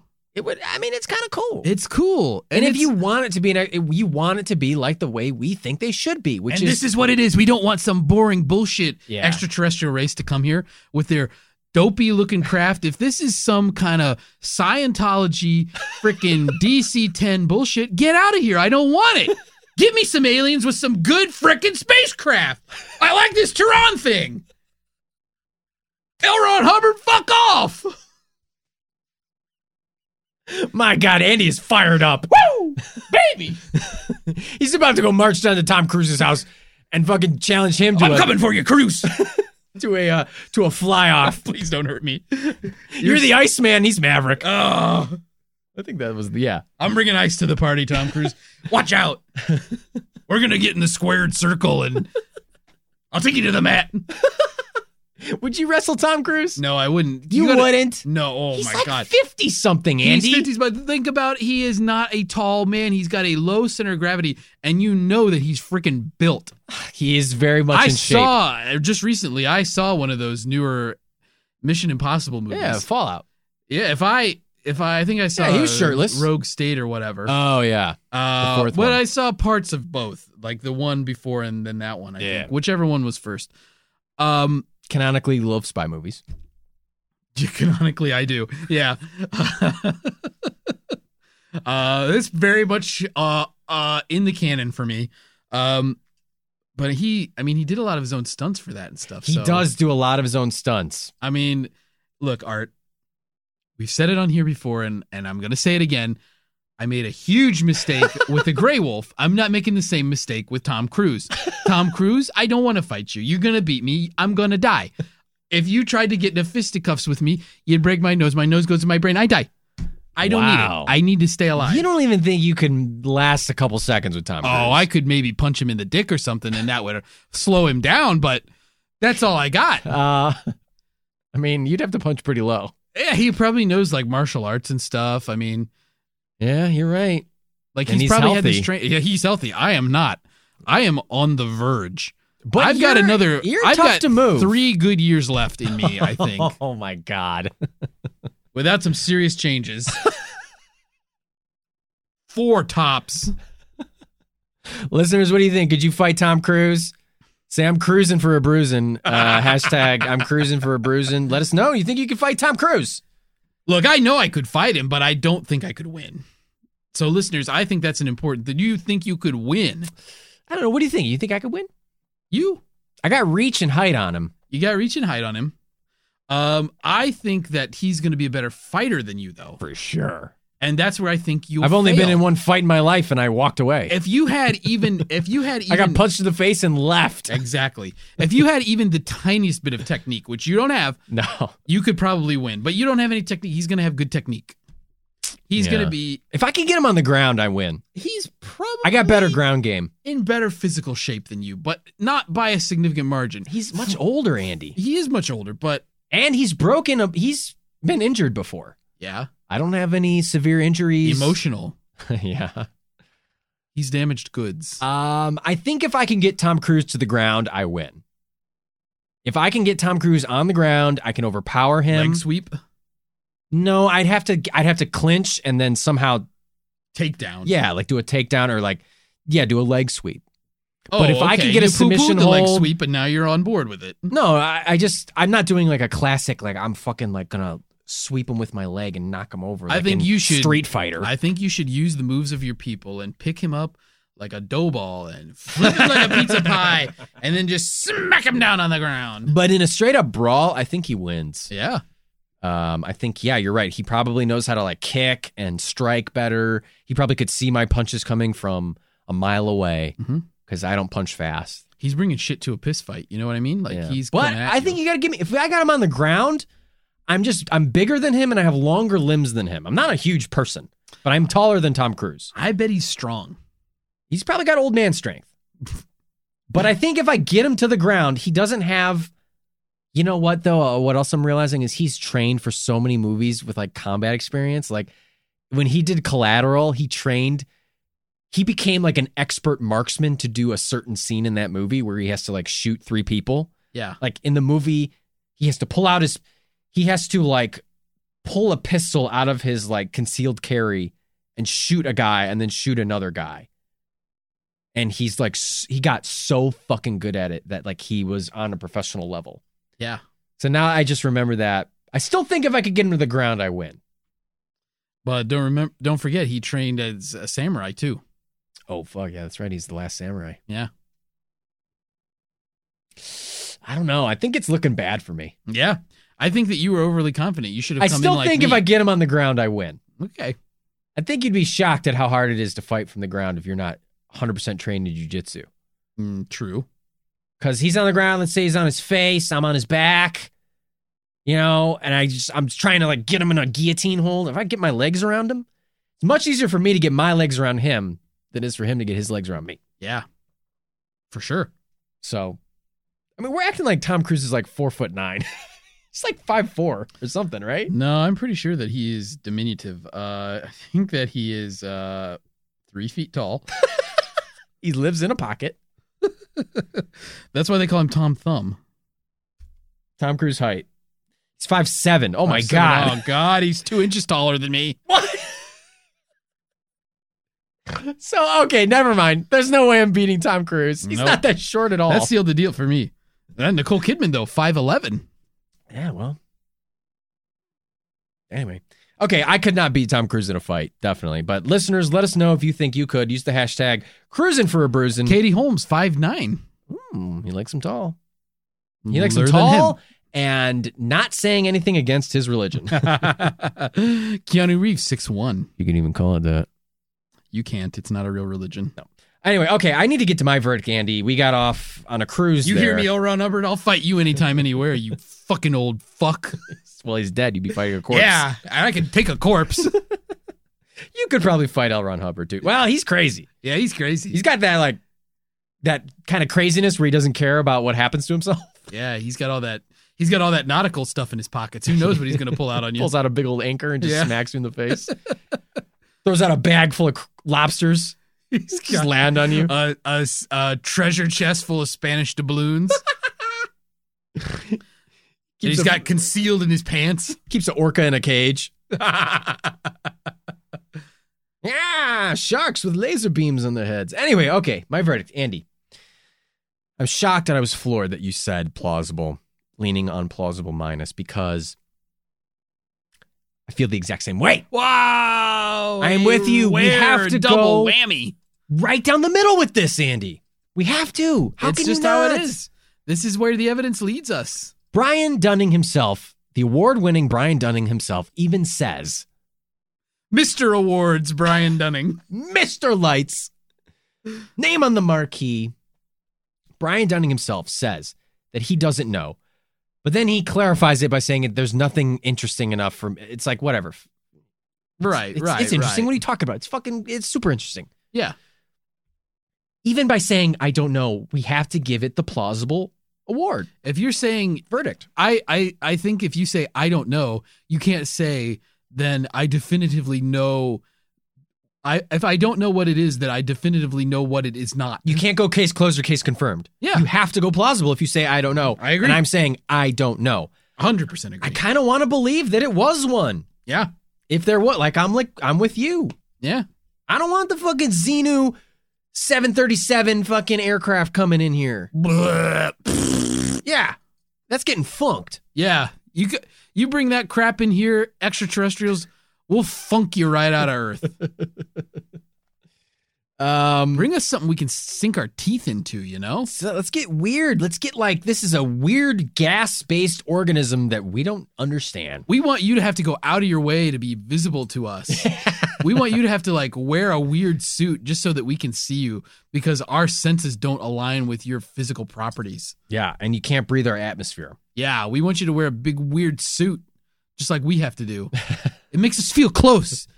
Extraterrestrials? We wear big weird suits like that in that Kanye West video. That's what Andy and I wear every single day. Big weird suits. I have a hoodie that's 85 sizes too big. And cost $3,000. It says Jesus on it. I'm poor now. I don't have a home anymore. But goddamn, do you look cool. I look freaking weird and cool. You look like an alien. Listeners, what do you think? Did we get it right? Did we get it wrong? Let us know. Use the hashtag Tehran so far away from this topic because I don't believe it. Wait, what? What? Nah, use the hashtag Tehran UFO of 1976. Okay, yeah, there we go. We can't come up with a better one. And let us know. Tweet at us at Mr. Bunker Pod on Instagram and Twitter. And email us, MrBunkerPod@gmail.com. We've gotten some great delicious messages emails, from fans, and it seriously is the coolest thing in the world. It warms our hearts. It makes Mr. Bunker feel pretty good about himself, too. Yeah, he's much nicer to us. Yeah. The beatings have subsided. And let us know what you think about this episode. Andy. Yart. Myart. Yard. I think that's it for us today. I for think this, that's for this it. one. We got it. Any last words? I just want to say, hey, great story from Tehran. It's pretty cool to see the transparency with this, that there was a lot of effort to try to figure out what happened. And that's pretty cool. Wow. That's nice. Well, Andy, it's good to have you back in the bunker. I'm sure the listeners are pleased as well to hear that you're back and everything's okay. And listeners, I missed you. Okay.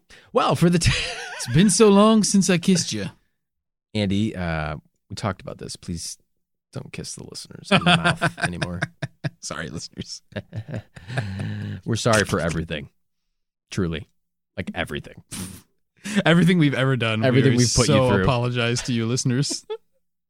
We were wrong, but we can't stop. We have a problem.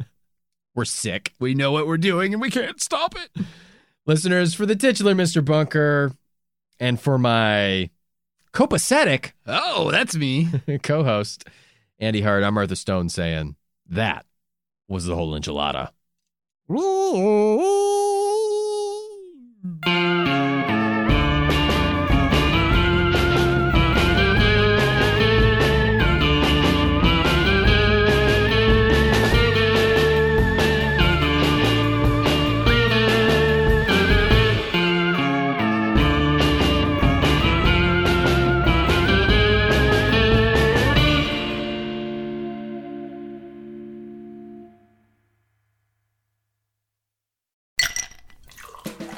Hi, this is comedian and writer, and let's be honest, I do a lot of things. This is Dino Tripodis, the host of Whiskey Business, the podcast not so much about whiskey as it is one with whiskey. Yes, we drink and talk about whiskey, but we do so much more with so many interesting people. For example, we talk to comedians like Greg Warren. You know, I don't want to brag, but let's just say I can walk into a Red Lobster and get whatever.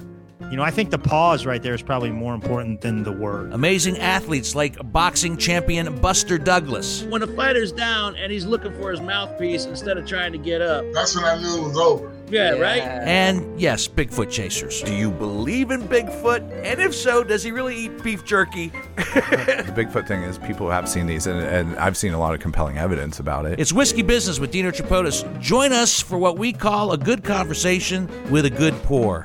You really can't ask for much more than that, can you, people?